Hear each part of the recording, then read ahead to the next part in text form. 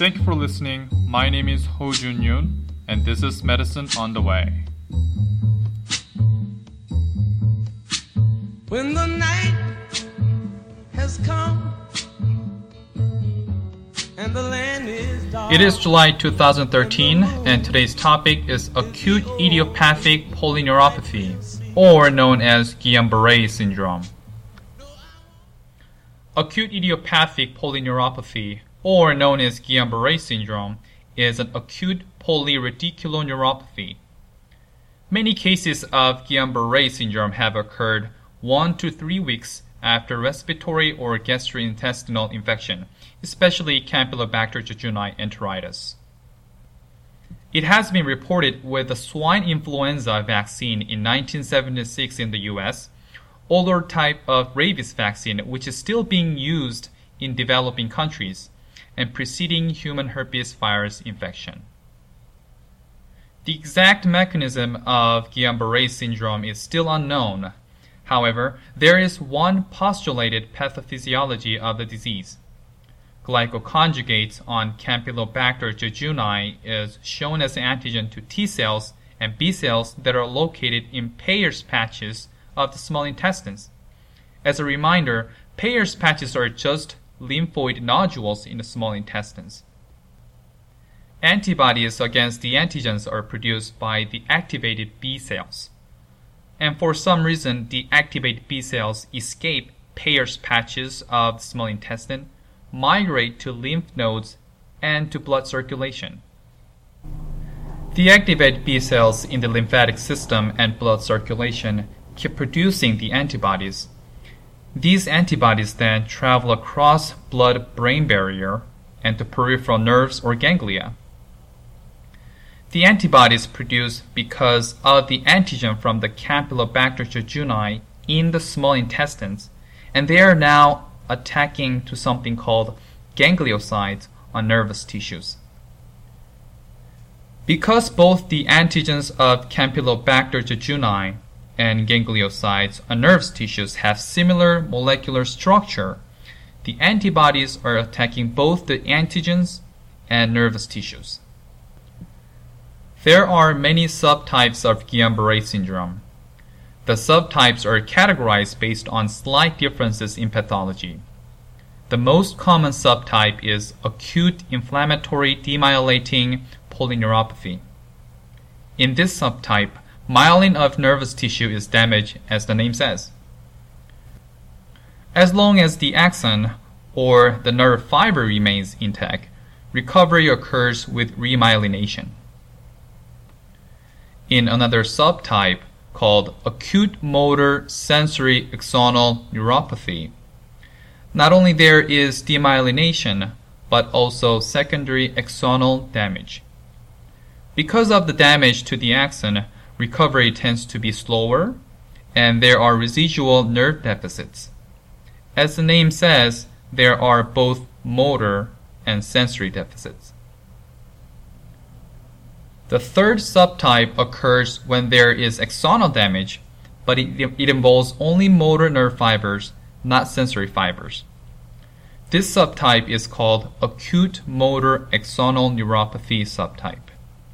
The acute motor axonal neuropathy subtype is interesting because recovery is relatively faster than other subtypes.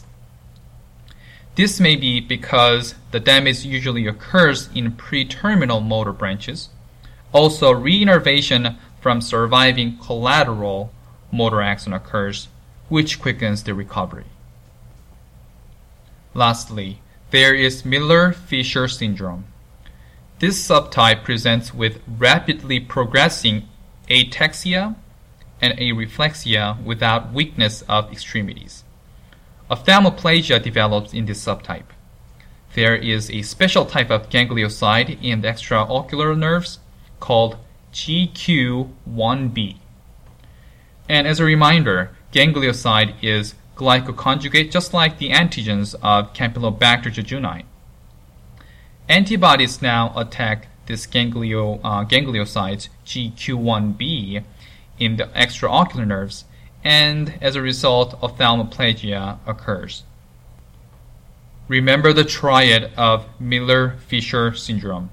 They are ataxia, areflexia, and ophthalmoplegia. Signs and symptoms of Guillain-Barre syndrome depend on the subtypes as just described. The typical presentation of Guillain-Barre syndrome is a rapidly evolving motor paralysis with areflexia, with or without sensory disturbance.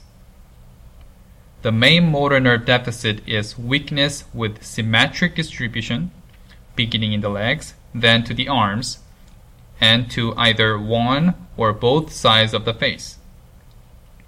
Sensory symptoms include neuropathic or radicular pain, dysesthesia, and distal paresthesias. Autonomic disturbances are common and they can be fatal.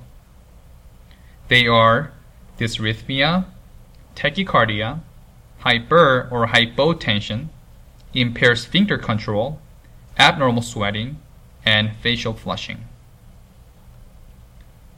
The cerebral spinal fluid typically shows a high protein level without other causes that would increase the cell count. There is a term to describe the increased cell count in CSF, and that is pleocytosis. In other words, in Guillain-Barre syndrome, CSF has a high protein concentration without other causes of pleocytosis. However, this increased level of protein may not be shown for the first 48 hours from the onset. Sometimes it may take 2 to 3 weeks to see the elevated protein levels in CSF. Pathologic exam reveals demyelination with or without axonal degeneration. Electrophysiologic studies can be ordered to demonstrate any nerve abnormalities. However, these studies may not correlate with the clinical course of Guillain-Barre syndrome. Guillain-Barre syndrome is diagnosed clinically. Like I just said, findings of CSF analysis, electrophysiologic studies, and pathologic exam can be late or not useful to diagnose Guillain-Barre syndrome.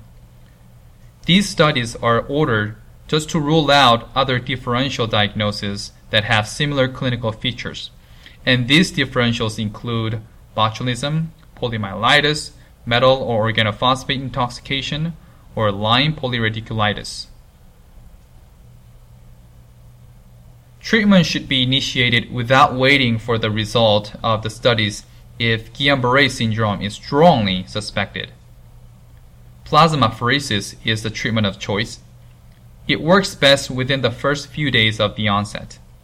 The effectiveness of plasmapheresis is shown with improving recovery and decreased need for mechanical ventilation. IVIG is equally effective with less stress on the cardiovascular system than plasmapheresis.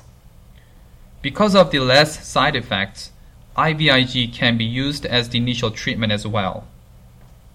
It is known to be effective especially for acute motor axonal neuropathy subtype and Miller-Fisher syndrome. Prednisone is not effective and it can even prolong recovery. So prednisone is not recommended.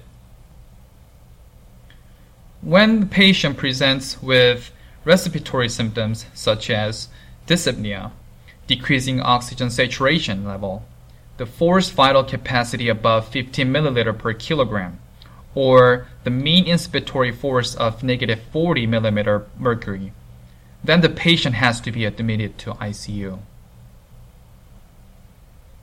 Any significant improvement occurs usually to the end of the first week of treatment. Absence of significant improvement is not a reason to try an alternative treatment. Relapse may happen a month after the recovery. Retreatment with whichever drug the patient received can be tried. Most patients eventually shows good prognosis, and this may take months.